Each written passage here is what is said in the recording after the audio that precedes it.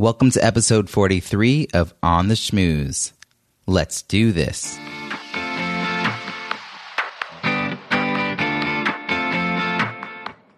Welcome to On the Schmooze, the podcast that highlights talented people from different fields, explores how they built strong networks, and overcame challenges on their way to becoming successful leaders.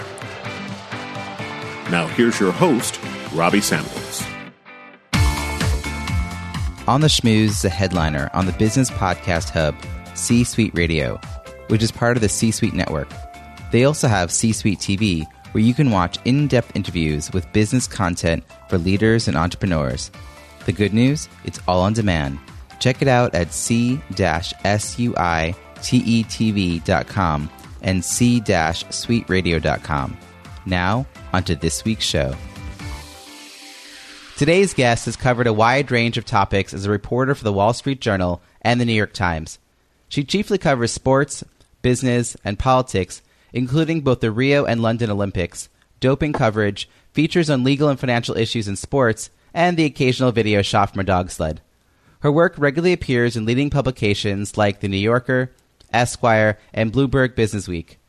Her work has also received many honors and awards, including as part of the Wall Street Journal's team that won Gerald Loeb and New York Press Club awards in 2011 for covering the flash crash of 2010. She was included in Forbes magazine's first ever 30 Under 30 list for media. We met at a networking dinner hosted by Dory Clark, and I was fascinated to learn that she had written a New York Times bestseller about the history of the board game Monopoly.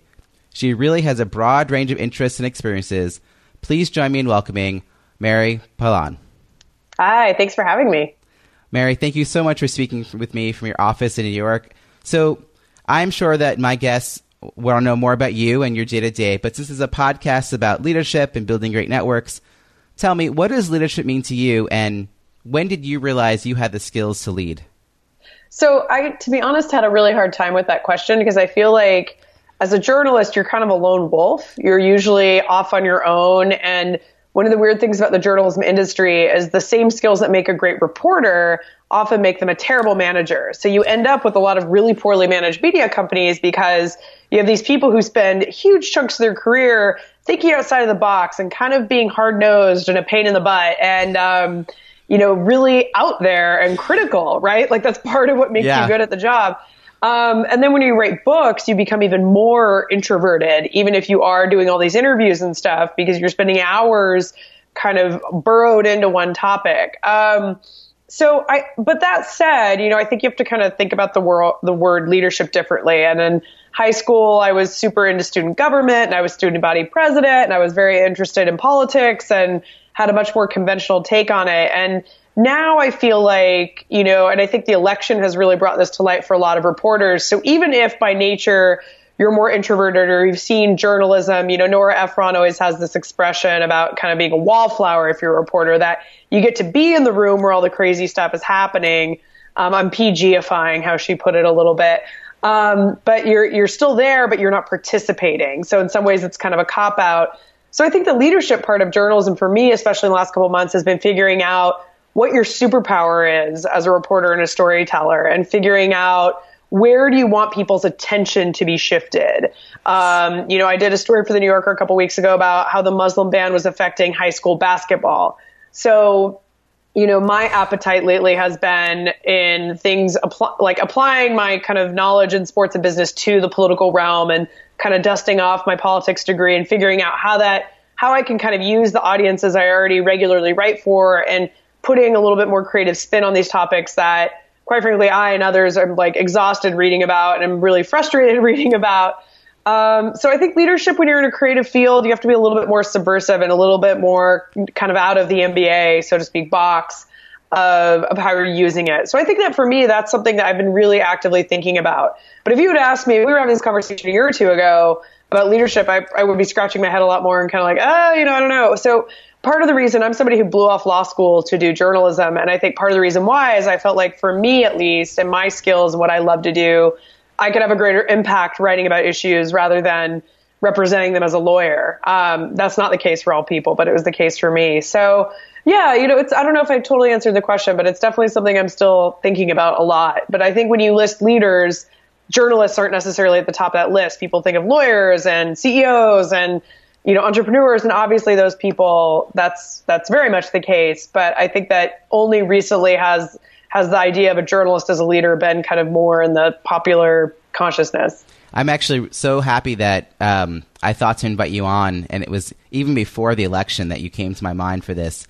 But you're right, particularly the piece you just said about you need to be thinking about where you want to draw people's attention, because that's a way in which reporters have so much power, like an influence, to help frame a story, tell a memorable story, shine the light on pieces of the society that maybe we're not paying any attention to.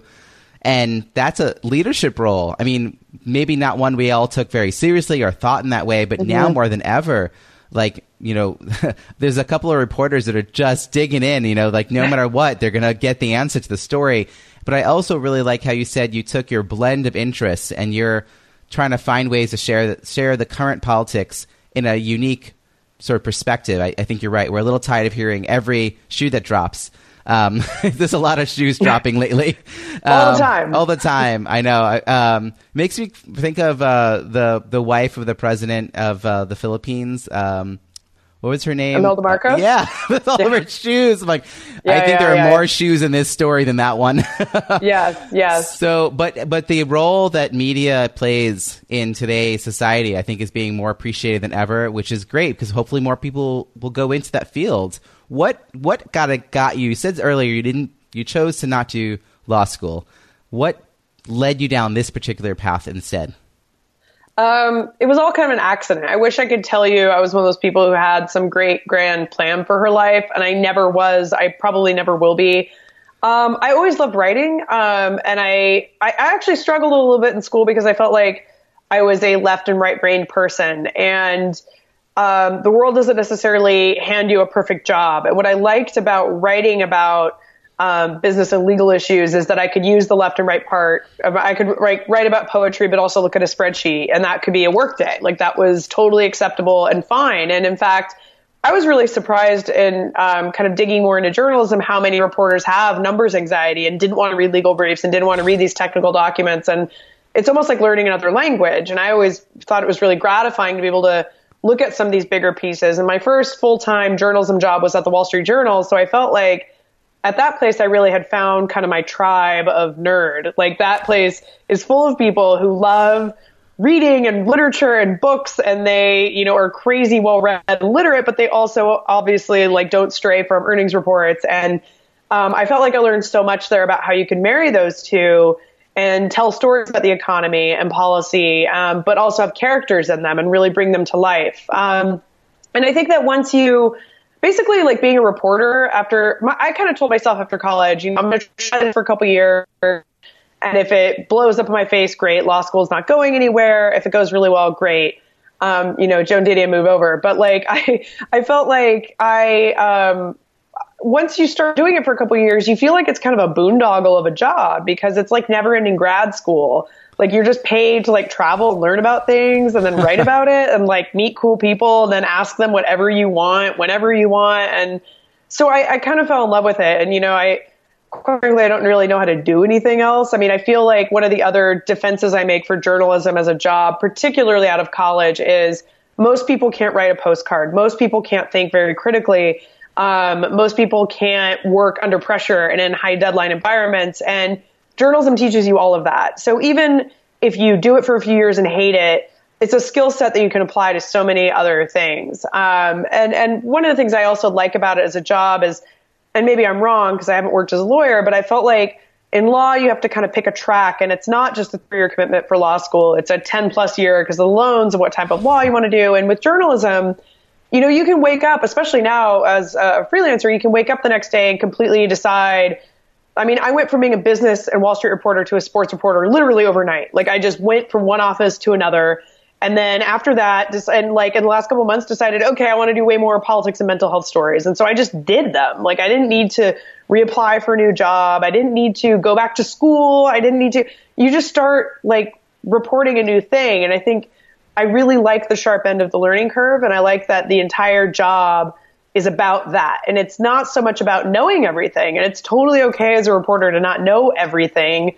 although there are a lot of Jeopardy champions in the field, that it's about how quickly you can find it out. And that's the part of the job I really, really like, is that you constantly are squeezing people's brains about stuff. That's great. I think you really made a nice pitch there for why someone, particularly right out of school. The flourishing industry of print journalism. Yeah. Well, and a lot of those same things, though, are being applied like in a freelance way. When I interviewed Dory Clark a while ago, she was talking about her initial steps into politics and then into being traditional PR, and that it was hard to do that because print media was changing so drastically. How has that shifted for you in the years that you've been in this business, like particularly now that you're doing freelance? It's a fascinating question and probably a doctoral thesis waiting to be done. But the weird thing about my career is I went from small town paper to Gawker from 2006 to 2008 at a time when it was considered very taboo and crazy to work at a blog. And then to the Wall Street Journal and the New York Times. And then now as a freelancer, I'm doing kind of a mix of all stuff, very old school media, very new school, or however you want to define that. And I think what freelancing these last 2 years has taught me is that I've seen the inside of maybe, 20 to 40 newsrooms, and nobody knows what they're doing. So whether you're a really established, brand, magazine, or newspaper, or you're a company that doesn't exist yet, the common thread through everything was that everybody has different issues. Maybe it's they don't know how to do the big investigative work and they really want to. Maybe it's that they don't know this thing called the internet is not a fad and it's here to stay. And everything in between. And so I think for me, I think that job security in journalism for anybody is kind of a myth right now. But what's ironic to me about it is that our entire skill set is based on our ability to move and change. And in a place like the Journal or the Times, most people in that building are really okay with you go to the 10 a.m. news meeting and something crazy will happen at 10:30 and you scrap the entire plan for the paper. So in some parts of our brain, we're really good at pivoting. But when it comes to our own industry, there's this sense of anxiety and fear and craziness. And so I, for the last couple of years, have been very much thinking about not just what is the industry doing, but like, what am I doing in the industry and retraining myself to do more things like TV and film. And I, am kind of on the younger end of the spectrum in a lot of the newsrooms I work in. So to me, being a digital native or whatever millennial crap marketing slogan you want to throw at it, that isn't as intimidating. And I really like figuring out new ways to tell stories. And I love that I wrote a profile of an Indian tennis player and everybody in India was able to read it. Like, that's amazing to me. And they could read it on their phones and they didn't have to get print copies of the magazine. And so I think the economics of that are still very much shaking out. But again, I think this election really showed the value of good reporting. And that I think now, and you look at the surge in time subscriptions, right? And I think that, for years, I think it was kind of a deflating job to work in because the kind of stuff I like to do, the bigger, deeper, more meaningful public interest stories, I can't even tell you how many times you have to explain to people why they matter and you have to point to the impact they've had. And I just reported on a follow-up to a story I did about women in the trucking industry that ran last year that triggered this big class action. And now there's going to be this big sexual harassment case. It's really, you can point to those examples, but I don't think until this election, people really understood what a world without meaningful, deep reporting looked like. So I think that it used to be that people didn't want to pay for good journalism, and online at least. And I think that attitude, rightfully so, is hopefully, shifting. I think it is shifting. You just shared a lot of rewards from doing this work. What are some challenges you faced in the process of doing this, and how do you overcome those challenges? Sure. I think that I don't think this challenge is particularly new, but I do think it's something that as particularly as a freelancer, you think about a lot more, is that you have to do a lot of work on the front end. So the trucking story is a great example. Like, I reported that for maybe 4 to 6 months at least before I had any certainty where it was going to run, let alone the idea of getting paid for it. So your past project usually ends up bankrolling your next one. So whether that's books or magazine articles, so you just kind of constantly have a quarter to a third of your income that's in flux. And so if I hadn't covered business and didn't understand cash flow and runways, Mary Pilon Inc. would be in trouble. In fact, the last person I called right before this was my accountant because my tax returns are and I've covered taxes. So I find it kind of interesting, what deductions I can do and how that all works. But I understand that for some people, that's not the case. So I think that for me, the freelancing aspect and just my appetite for risk right now, I think is at an all-time high, that I'm willing to take on these big projects, not knowing where they're going to go, and spend an hour or two of my day working on something.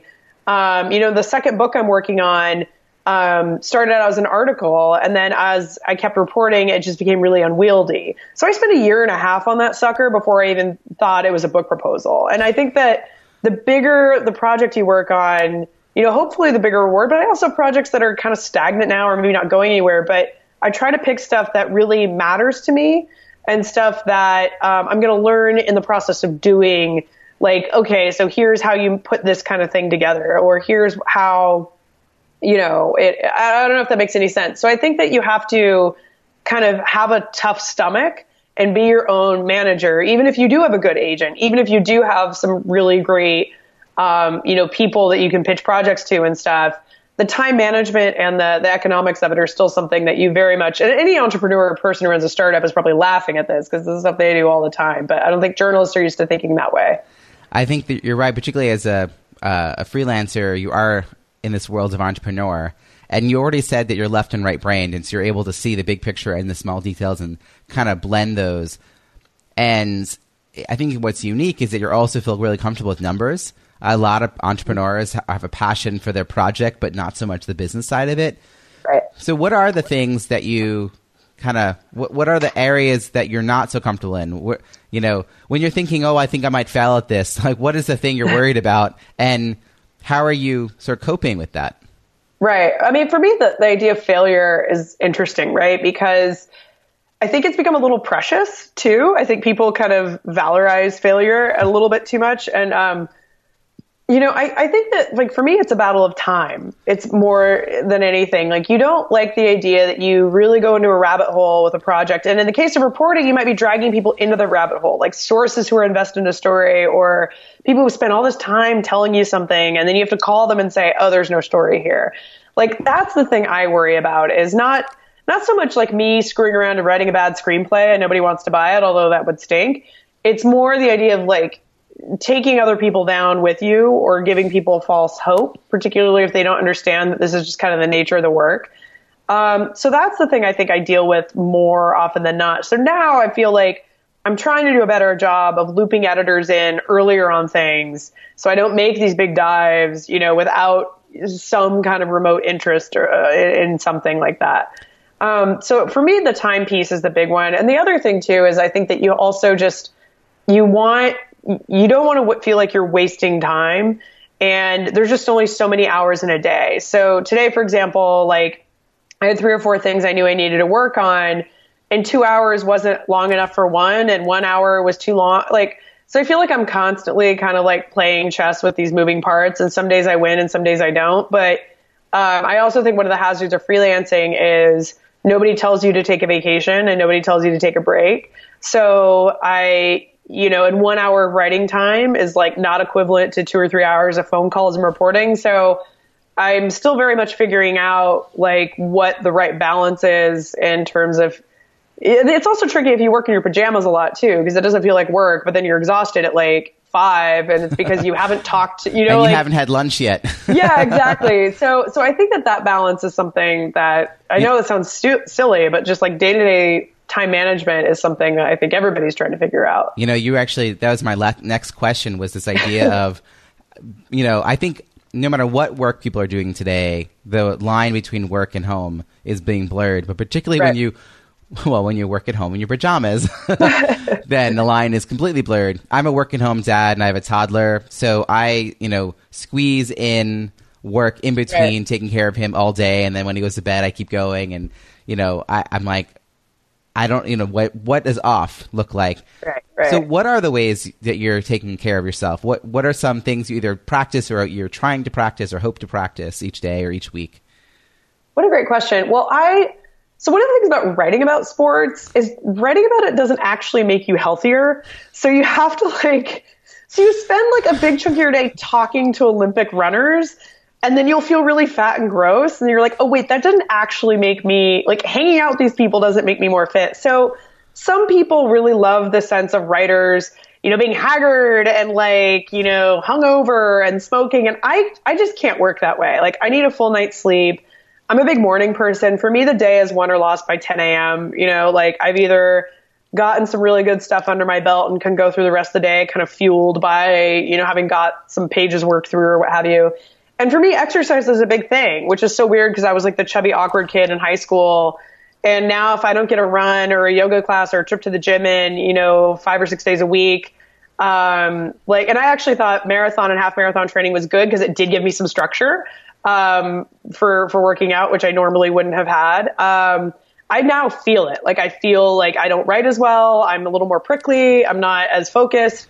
So for me, those are kind of not negotiable now. And it felt like very princessy to me for a long time of like, oh, I'm doing all this self-care and I'm at the gym but now it's like, no, because that 1 hour a day or whatever it is I spend doing that helps me for the other 23. And that helps me write about the topics I really care about and listen to the people that really need to be listened to. And I think especially, I'm doing a lot more reporting on mental health right now, and it's a lot of dark stuff. And I've written a lot about domestic violence, and you have some days where just like by, a certain hour, you're like, God, I just need a Disney movie or something, because you also just have to be able to, and my mother was a psychologist. So I think I kind of saw at a young age that, people I think who work in social work or fields that are just very emotionally intense. I think that, my mother was always, there was dinner at 6:30 and she was not talking about patients. And so I think that you also have to shut off. And for me, a lot of that's my phone. After the election, so over New Year's, I spent 6 days in the woods in Oregon with my phone off, completely off. Wow. I didn't check email. I didn't text. And I've done that before. And I wrote a story for the Times about it in 2014, where I did it for even more, I think about 2 weeks, 10 days, somewhere in there. And the thing that happens is you realize you miss nothing. That if there's an emergency, someone will get a hold of you. And like, you spend so much of your day getting frittered up and, garbage. So I really try to take cell phone sabbaticals, even shorter versions for a few hours. I did one this morning for 3 hours. I was like, I just have to get something done and it's fine. So that's become a big part of my routine now. I think particularly with the current politics and how it feels like a soap opera constantly unfolding, right. and like, I try to stay tuned by watching some of the MSNBC shows, usually a day late. Mm-hmm. It's not like I've missed anything if I missed 2 in a row. By then, usually whatever was said was reversed anyway, and some other news piece came out that like changes the entire dynamic. And I mean, I want to be informed, but I think you're right. There's a way in which we have to kind of take care of ourselves in the middle of this and figure out what our piece is. And for you, I love that you're so tuned into the fact that what you can do that most of us aren't doing is amplify voices of people who need to be heard. And for you to do that, you have to be at your best. And social workers, I actually have an MSW. I mean, social workers actually sit down with their supervisor to sort of, detox and debrief what's going on. I mean, they have that on a regular basis. It's necessary. And so when you're working by yourself and you're taking on like the world, it sounds like, I mean, now, on the flip side, you have like the video shot from the dog sled and like going to Rio. like you're balancing it by having some fun also with what you report on. But the dog sled was a global warming story, by the way. So that was actually, I even turned a dog sled into something really depressing. So yeah, oh, you're good. You're good. I'm a regular buzzkill wherever I go. There's always an investigative angle. It seems. That's a different website. You can just have buzzkill.com and start. Exactly. It's a new brand. Yeah, I'm the worst person to take to a Super Bowl party pretty much all the time. Even with your background in sports. I love it. Yeah. So, you mentioned a little bit earlier that you feel like now you're at a point in your career where as you're starting to work on a story, you already want to get some buy-in from editors. And I think you're able to do that because of the relationships you've built. You have probably met, I don't even want to know, like quantify hundreds of people in the work that you're doing, constantly meeting. But and I can also see that you value equally the person on the street and the Olympian. That like to you, these are stories that are worth telling. How are you staying in touch? How are you nurturing the connections that you've made? Do you have? Is there any practice you have in that, or is it more hit or miss? Yeah. So over the years, I've developed a hatred of the word networking. I think that networking is for satellite dishes. I think it's disingenuous. It feels very grabby and fake and inauthentic to me. And if my job as a storyteller is to tell true stories, that's a terrible way to go about whether it's sourcing or talking to editors. I hate it. So to me, the work has always been an anchor for things. So writing stories and making sure that editors who I want to work with or who might find them interesting see them. That's one thing where I think social media really helps. I'm a big believer in face-to-face as much as I can. So if that means getting on a plane and going somewhere, if that means making time out of my day to meet people for lunch, or I just think that that's hugely important, and making yourself a human being. So, and one of the things that's so funny too about journalism is some of the best story ideas can come from just chatting. I mean, I had a meeting with an editor last week where we were going back and forth via email about something.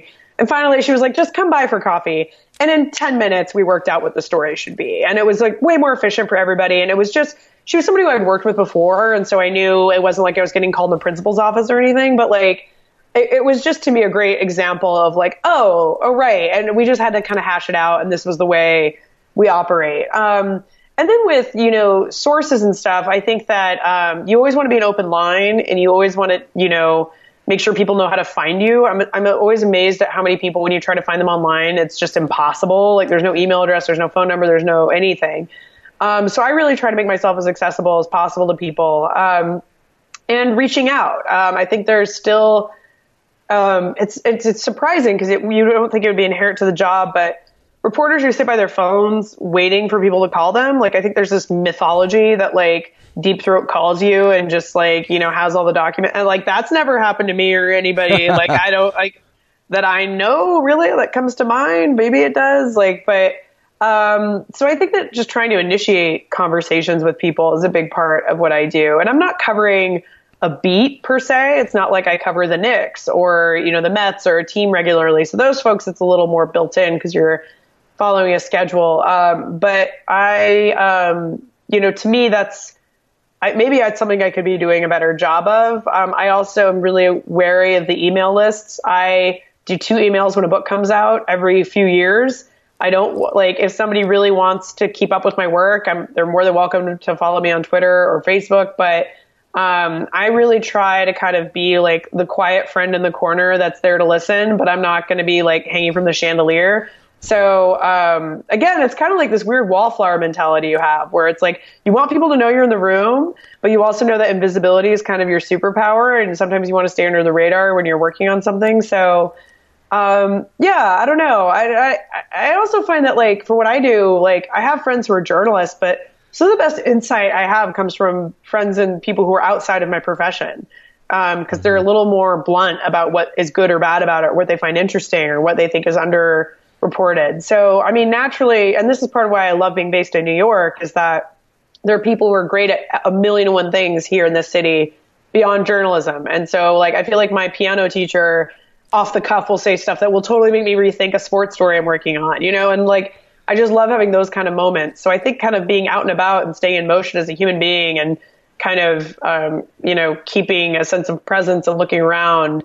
It's my book deals a lot, but the second one, a lot with technology. And I now am obsessed with watching people be smartphone zombies. And, I think there's so many people who are just checked out.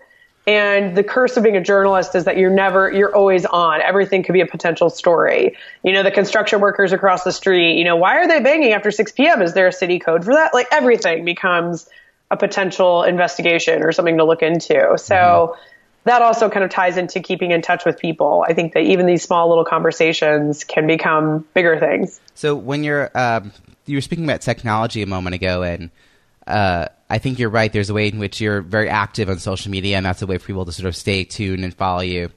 But when you're going to a big event, like going to a conference, and you know that this is something you're going to be at for a few days, is there something in particular you're doing? And I'll just share that I'm wrapping up a book about strategic, effective, and inclusive networking at conferences. So that's the context of my question is, uphill battle, man. People say it's the kind of thing they have to go to. But at the end of the weekend, they're like, I don't know if that was worth it. And so when you really think it's worth it is when you put a lot of effort in up front. It's what you said about writing. It's about reporting. A lot of the upfront work then pays off. So do you have anything that you've done as a custom so that you walk in and you kind of know like what your sense of purpose is? I didn't mean to offend you by saying I hated networking, by the way. I actually don't. No. This is actually, like meeting people. I'm not a hermit. That's not what it. I love about what you said is that my book is for everybody who hates networking. Because good. I think Perfect. networking is that word that for people who say, like, well, what do you do just to not talk to you any further if it's not what they want to talk? You're like, oh, lawyer? Oh, whatever. Like, I don't need that. Right. I'm all about building great relationships, right? And that's more genuine. It's more based on actual interest. And I do think, as much as I love technology and its productivity, there's a way in which the FaceTime, and I don't mean the app, I mean like the actual in-person conversation, it's kind of becoming a lost art. And even generations, non-millennial generations, I'm a Gen X, like I don't get on the phone. I mean, I used to be on the phone all the time growing up. And now it's like I have to remind people, you know what, 3 text messages and then you call me. Like, we don't go back and forth. Yeah. Like, if it's the third message, I'm going to call you. Like, this is not meant for that. This is a device meant for something else. So heading into like a bigger event, though, and you want to make sure that it was worth your time, like what are you doing to make sure of that? So to be honest, I generally avoid a lot of conferences, although I say that, but I also do go to some. And here's a great example. I spoke at UPenn has a really great women's summit. I was speaking at it 2 weeks ago, and I didn't go to UPenn. I hadn't spent much time on their campus, and it was kind of a traditional conference in that there was panels and there were break sessions, and I didn't know. I knew a couple of the other panelists, but by and large, I was like kind of a fish out of water. I didn't even get an MBA or anything. So the coolest interactions and the things when I like close my eyes and think about what was cool about that experience wasn't the panel. It wasn't even, I met some other cool panelists, but it was the people who came up right after or who I met mingling. And what I think a conference is that's cool, depending on which conference you're at, is it's a collection of really cool people with a shared interest, right? So it's kind of like a little bit like college where somebody has pre-selected this group of people you have something in common with. And I think especially in like, let's call it adulthood with quotes, that doesn't happen that often. So I feel like, and this is how I feel in a lot of interviews, it's all about chipping through the BS and like the ice with somebody. So getting past the like stupid there's kind of like small talk, medium talk, and big talk, right? And so, in my world, this comes up more at sporting events, right? So the Super Bowl where I was in January, the press conferences were fine. And like I ran into some colleagues who I hadn't seen, and that was great. But the more meaningful stuff, including thoughts about football and how it was coming, came at the bar afterwards when I knew there were these cool people who I already knew were smart and interesting and insightful, but they felt like they could kind of like let loose a little bit. So I think that whatever your tactic is, getting people to let their guard down and be human beings is like always. And I think that what's ironic to me about conferences is it seems like sometimes they do everything in their power to make that not the case. They're like, we're going to put you in this windowless conference room in Florida or somewhere where there's probably beautiful, cool stuff to do. And we're going to completely structure these artificial conversations, and we're going to make people wear these suits, and we're going to formalize all this stuff. And it's like, we're going to make you feel like you're in the worst, your worst third grade teacher's class again, rather than doing more engaging kind of dynamic stuff and letting people kind of put their brains in a different place, which seems like such a disservice because one of the things I love about travel is you do leave part of yourself at home. And with that, you get an openness to a new place. And so I think a good conference should do that. But sometimes conference organizers are terrible at that. So it might be up to you personally to do that. For me, with a lot of conferences and stuff, humor has been the icebreaker, right? And making fun of that. I can even think of one conference where it was exactly what I'm talking about, like a windowless conference room in Florida. And a group of us banded together and flew up, like ran off to Disneyland for the day. And I'm still friends with like 2 of those people. Like, so I think finding those experiences, if they're not handed to you, is a really big part of things. One of the things that I talk about and write about is this idea of small networking moments in conferences. And you earlier were talking about the people who are zombies while on their phone. And right. I think the people who are a little overwhelmed by the chaos of the hallway, and they head to the next breakout session like right away. So, there's still 14 minutes left out of the 15-minute break, and they're already sitting in the room. But somehow they're sitting as far apart geometrically possible as like an algebra problem, how far apart they can be from everyone else in the room, and then they get on their phone. And so you've got this like dozen people all on their phones. So I walk into that kind of room and I use humor to point that out. And then I start introducing people. Oh, do you guys know each other?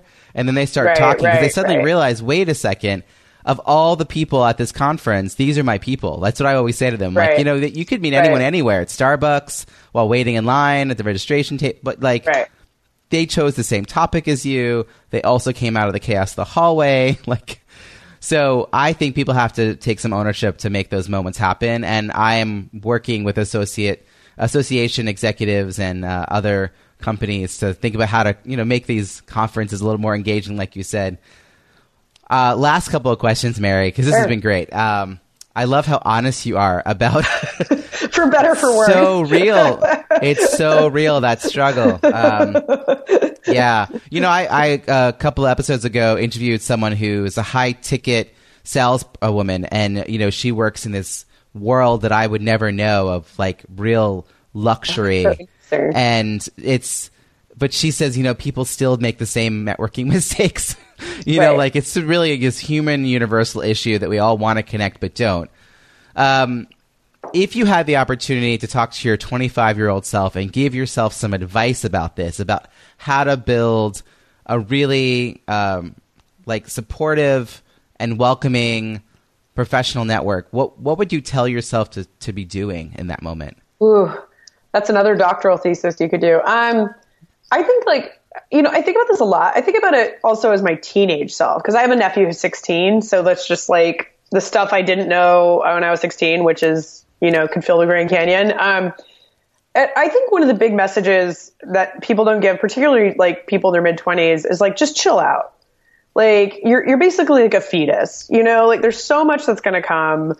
And and I think that you should enjoy the ride. I think that I spent so much of my 20s being freaked out about what was next. And now I feel like I'm much more focused on like enjoying what is here now, which sounds super cheesy and new agey and ridiculous. But I think that goes for networking too, that you spend so much time worrying about, are you meeting the right people, places, things, or whatever. And especially if you live in New York and you're in this hub, and New York is a city of perpetual FOMO.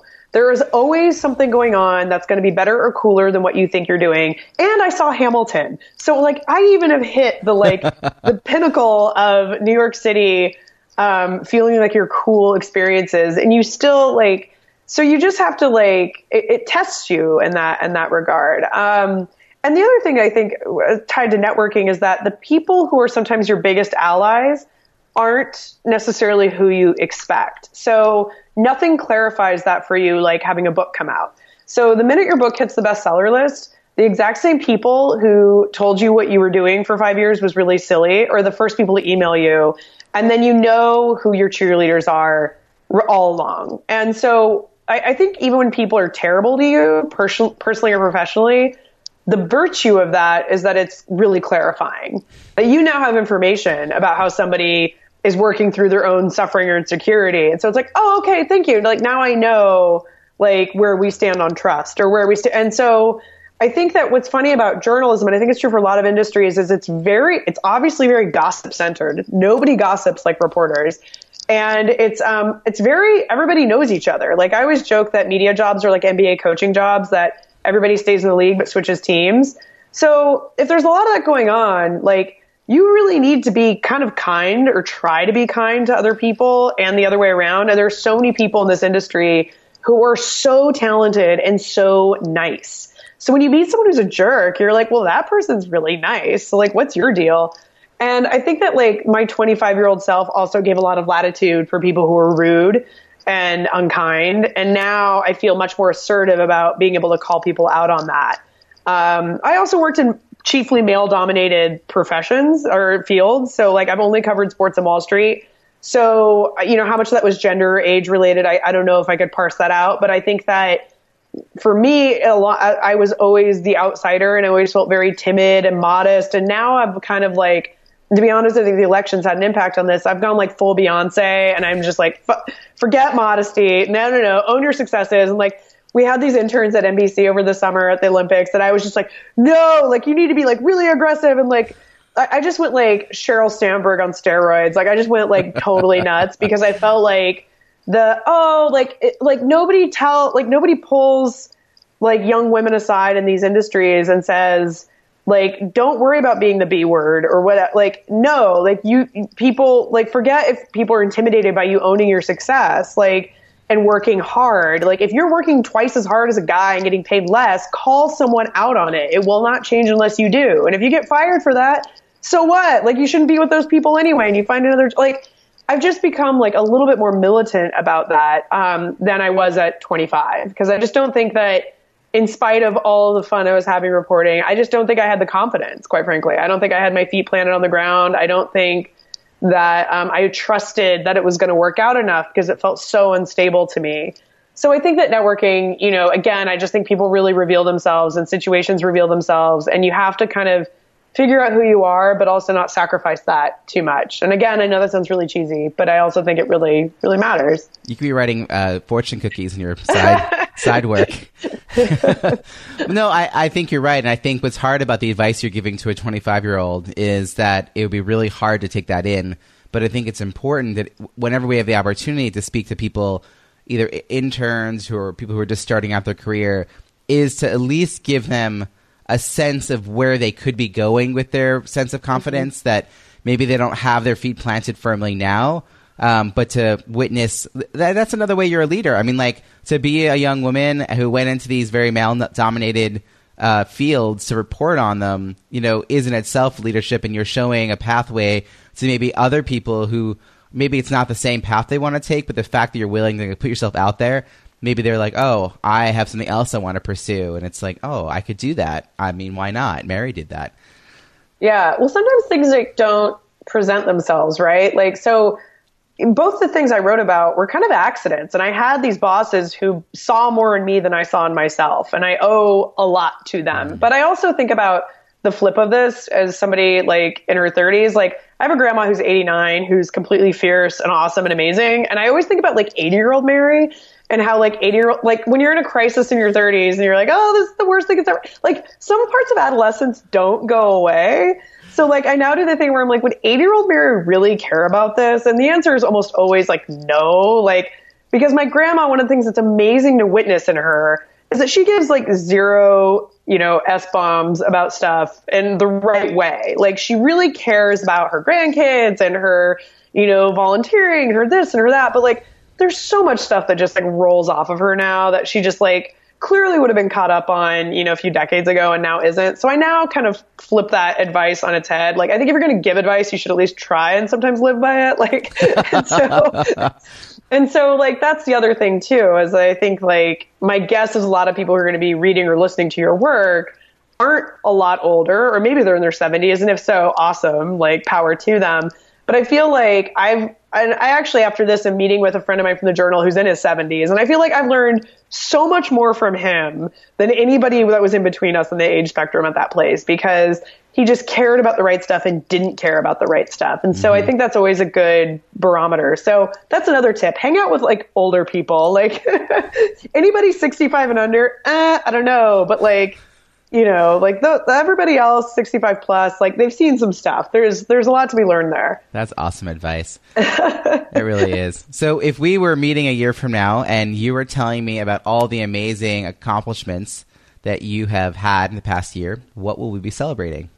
Oh, well, so that's kind of a freebie, because I have a book coming out in March 2018. And so what's weird about freelancing is you normally have no idea what the future is coming. And what's so fun about a book is it's like, I know I'm going to be on a book tour in March 2018. So that's, it. And I think that flies by. And then there's also a Winter Olympics in between. So hopefully, everything between now and then is a giant question mark, but I can tell you like, oh no, like Q1 2018, I can tell you exactly, what I'd like to be doing. So that's kind of, but it's also tricky, right? Because again, to this point of FOMO, right? I feel like the last couple of weeks I've been, fact checking and editing, and it's like the kind of boring but important part. And you have to kind of remember like, oh, right, this does end. Like, some of these big projects, it feels like you're pregnant forever, and that everyone tells you something good is going to happen. And you're like, I just feel fat and tired all the time. Like, this is like, it's never going to end, but you kind of know like it actually does. And in my case, especially because I've done this drill once. So that's, and then, launching that book, it's a story I really believe in and making sure it does as well as it can, because it's about mental health and it's about something that I think a conversation we need to change the way we're having it. I'm really excited about that. So, I could tell you a bunch of metrics about things I want the book to do in terms of sales and this and that and the other. But the truth is, I really want people to connect with the story. And I really want to be at events. And if people come up to me and say that this really helped them, great. That's awesome. Which I had, the blessing of experiencing with the monopolist, but, I want to do that again. And then, I have some bigger stories in between that, again, it would be great to see some measurable impact. And sometimes these bigger stories have a longer tail, so that doesn't happen within 24 hours of publishing it. The women truckers story is a great example, right? I mean, that ran last summer and I did the blog post last week.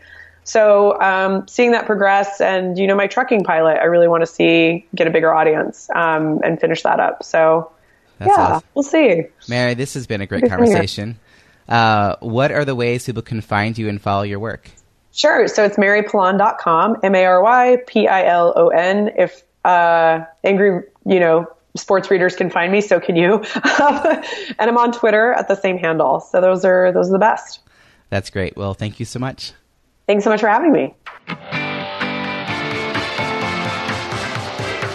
I hope you enjoyed that interview with Mary Pilon. Such a pleasure to speak with her and learn about her leadership journey. What is your key takeaway from our conversation? Something you'll put into action this week that you'll benefit from for years to come. One of the things that stood out for me was how incredibly crucial journalists are right now. More than ever, we are relying on professional journalists to uncover the truth through, as Mary puts it, meaningful, deep reporting. Of course, it's important to realize that every story that is run has an angle, that the journalists can determine where they want people's attention to be directed. That is quite the superpower, and it can help the public tie together disparate stories. Like Mary's article in The New Yorker entitled "The Ripple Effect of the Travel Ban on High School Basketball."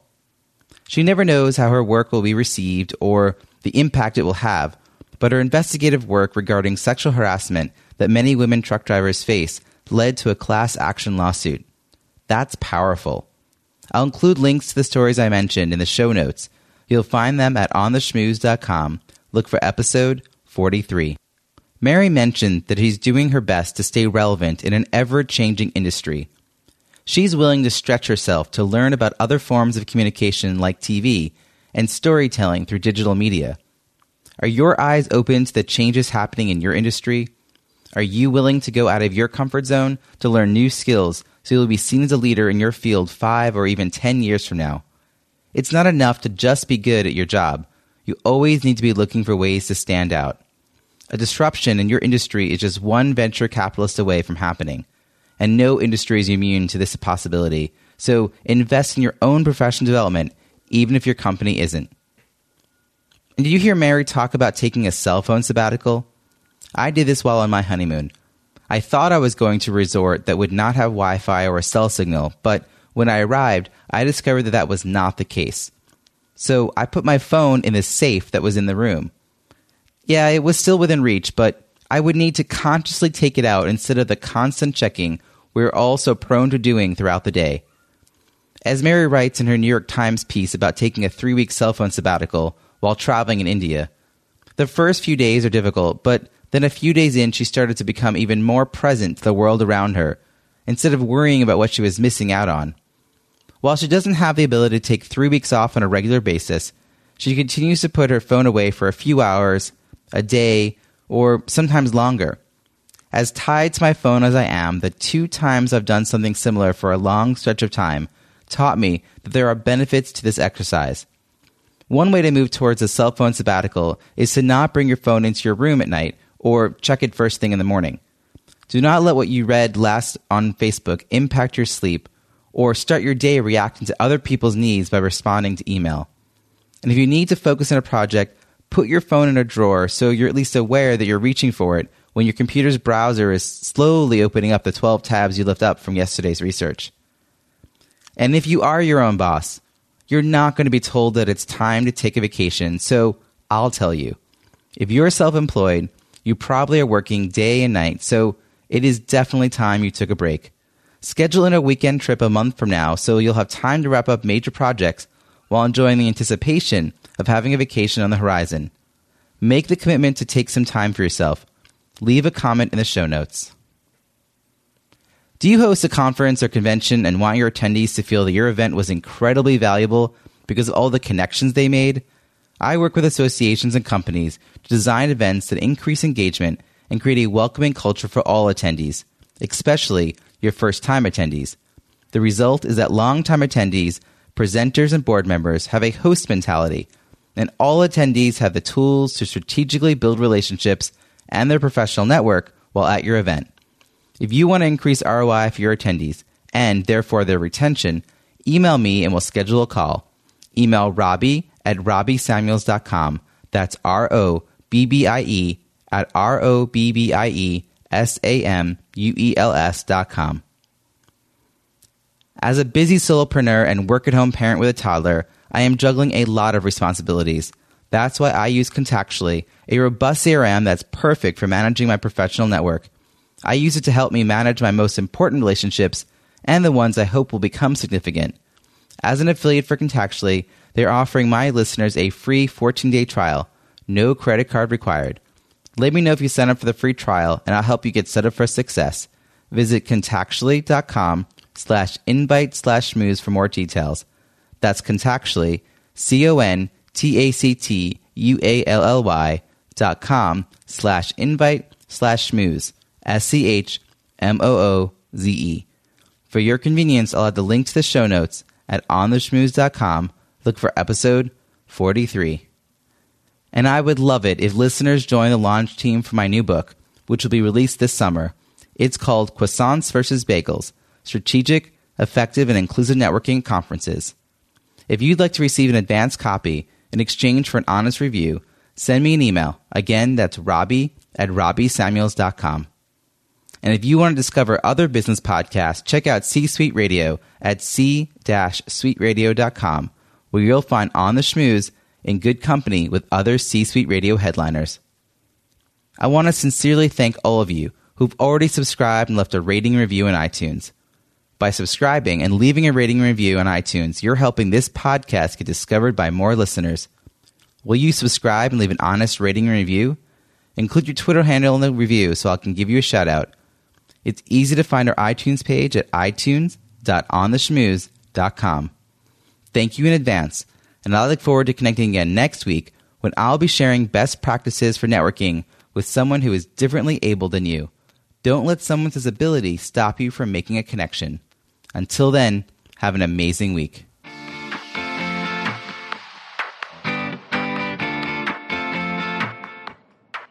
Thanks for listening to On the Schmooze podcast at www.ontheschmooze.com.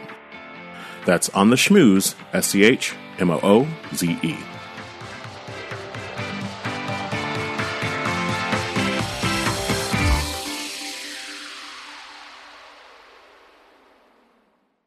This podcast is heard along the Marketing Podcast Network. For more great marketing podcasts, visit marketingpodcasts.net.